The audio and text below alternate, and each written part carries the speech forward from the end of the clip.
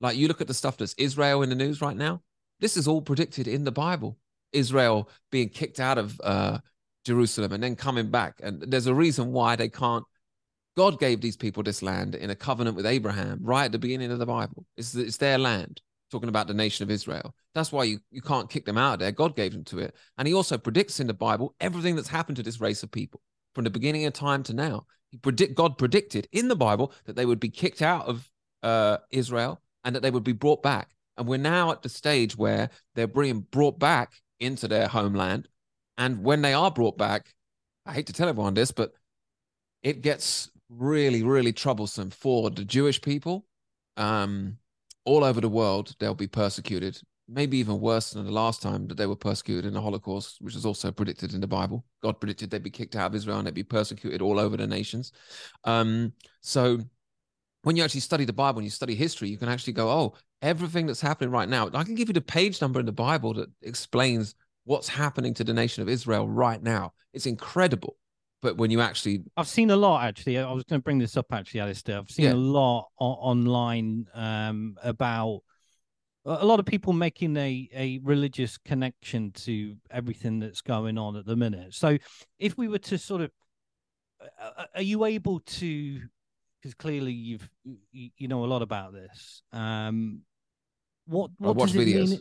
What does it mean in regards to timescales and... Oh, great question. Yeah. Great question. There's I think 16 major predictions God makes about the nation of Israel in the Bible, right? From the beginning of time to the end of time. We're at like number 14 is happening right now. Okay. Number 14 is when they come back into the land, their homeland, which is Jerusalem, essentially. When they come back in, all the nations will turn against them, the Bible says. I think we're watching prediction 14 of 16 take place because it's chronological. You know, you can see from the Bible, this happens to Israel, then this, then this, then this, then this. Number 15 is Jesus coming back, by the way. So when I tell people we're close to the end, I think we're at number 14 of 16, with 15 being Jesus coming back. And the world, of course, goes to hell right at the end of the Bible, literally. And I see things getting bad and they keep getting worse, right? So, and this is God's plan. The reason why I'm relaxed about it is because it's literally God's plan is for... what does the end mean then? Because in regards to, let me draw out the common sense here as well. Yeah, please. Because there's going to be a lot of people that, whether they have religious connotation or not, it can induce a lot of anxiety, a lot of fear. The social media will do that in people anyway. What does the end mean? So from a religious point, from your point of view as well, Alice, what does the end mean? Well, in order to describe the end, I need people to focus on the beginning, right? Like we're in year 2023. The whole of the human race agrees on that. There isn't anyone walking around who's got their own year. Well, 2023 years since what? When does our history begin? When does our time begin? And the answer is the birth of Jesus, right?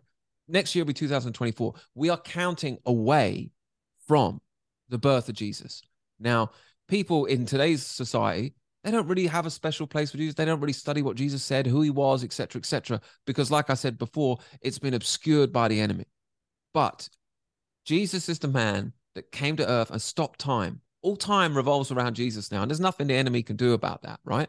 This is a man of incredible significance. And when you read about what he says, you study what Jesus says, you know that we're on a timeline here, and it's God's timeline. And the end of God's timeline is the return of Christ. And when Christ returns, that's it. When Christ returns, that's it. Anyone that is not found to believe in Christ at that time will have to answer for their sins themselves before God. Because anyone who believes in Jesus, the point of Jesus' crucifixion was he took the price that you owe on the cross.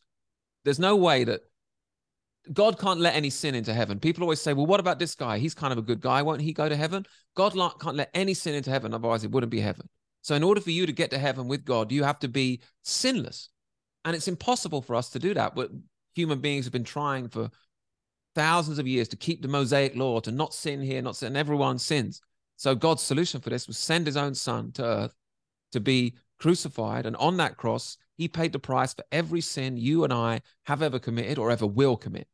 So Everyone, the Bible tells us, everyone who believes that is credited Jesus' righteousness onto them before God. So when I die or when Jesus returns, whichever happens first, because I believe in Jesus, that he paid for my sins, I will stand before God as sinless as Jesus.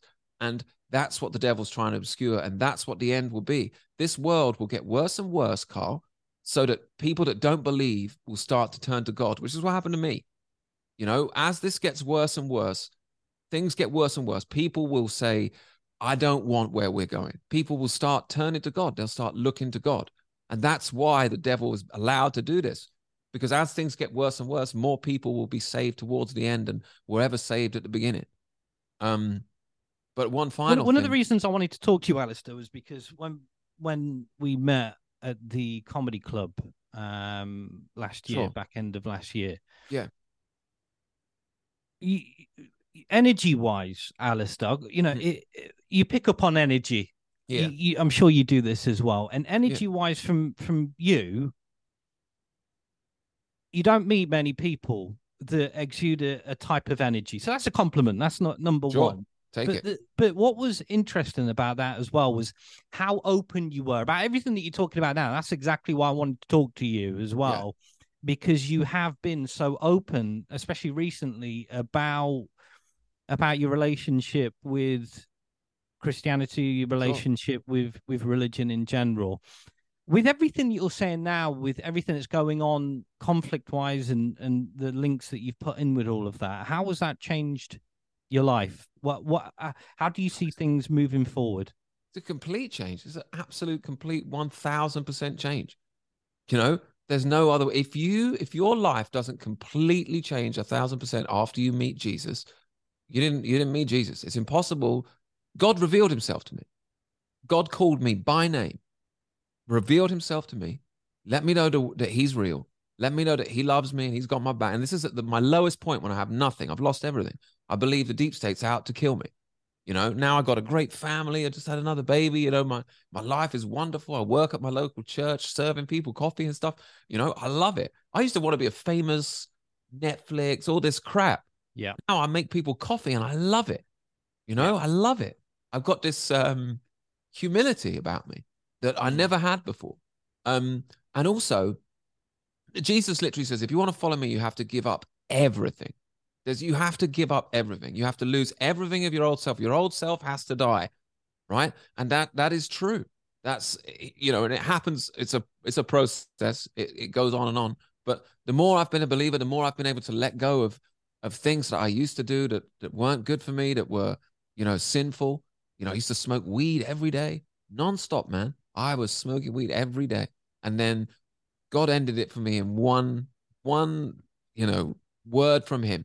And it was over. I never went back to it pretty much ever again. And I used to be like 4 times a day. I was just permanently. Explain. Was that a physical thing? Was it something that you saw? Was it visual? What actually happened? Sure. I love telling, but God has got a sense of humor stuff. I was watching a video by a guy called Mark the Messenger on YouTube, and he was explaining that there's certain items that are to do with witchcraft that you might have in your house, right? And he was like, you need to get rid of these items. And he was like, and I paused the video at this moment. And I said, God, if there's anything in my life, in my house, that is to do with witchcraft, I want you to show it to me, right? Please. And I hit play, and the guy goes, my one is weed, right?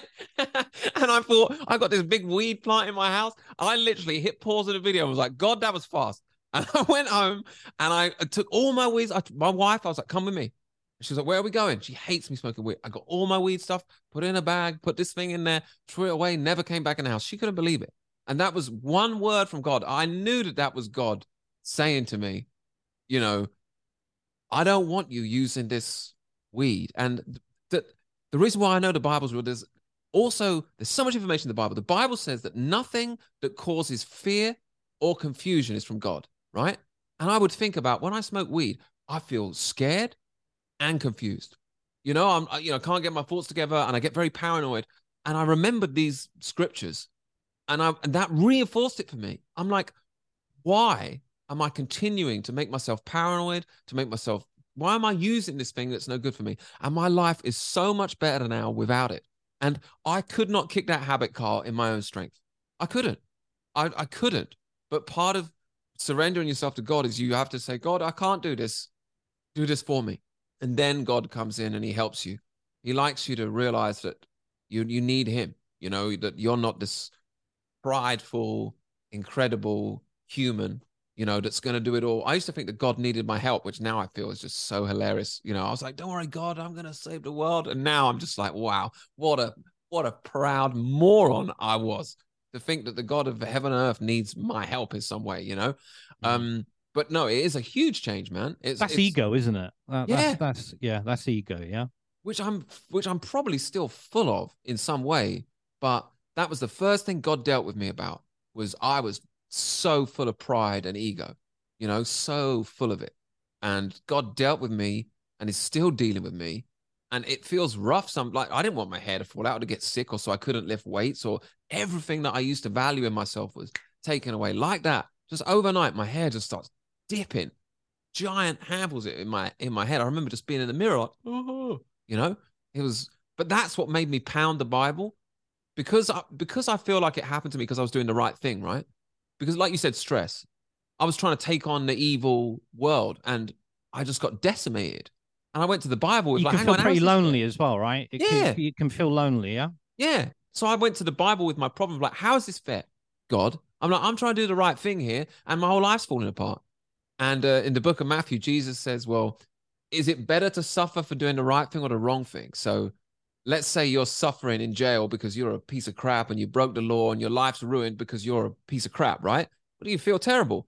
But if you're suffering because you did the right thing, how much better is that? And I was like, oh, yeah. You know, and I didn't care about my suffering anymore because I read what Jesus said. And this is one of the reasons I'm sure about the divinity of Jesus is his words changed my life. They changed the way I think.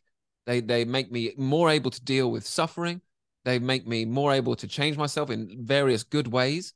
And I've never seen as much wisdom from anyone or anything as I have in the Bible. You know, there's no one that can, you know, like Jordan Peterson does like 3-hour lectures on a paragraph in the Bible, and he runs out of time. And it's like, man, if someone this clever can spend 3 hours on one paragraph and still be amazed by it, well, then who am I to believe has written this book? It's way beyond human intelligence, this book. And the more I follow the rules set out in this book, the better my life gets, the happier I am, you know, in every way. So the evidence that God is real is all around me everywhere. And all I can do is tell people about it now. You know, I can't shut up about God and about Jesus, because what would you expect? It's completely changed every aspect of my life. What am I going to tell people about the Conservative Party? Oh, vote for Rishi Sunak and we'll all be fine. Please.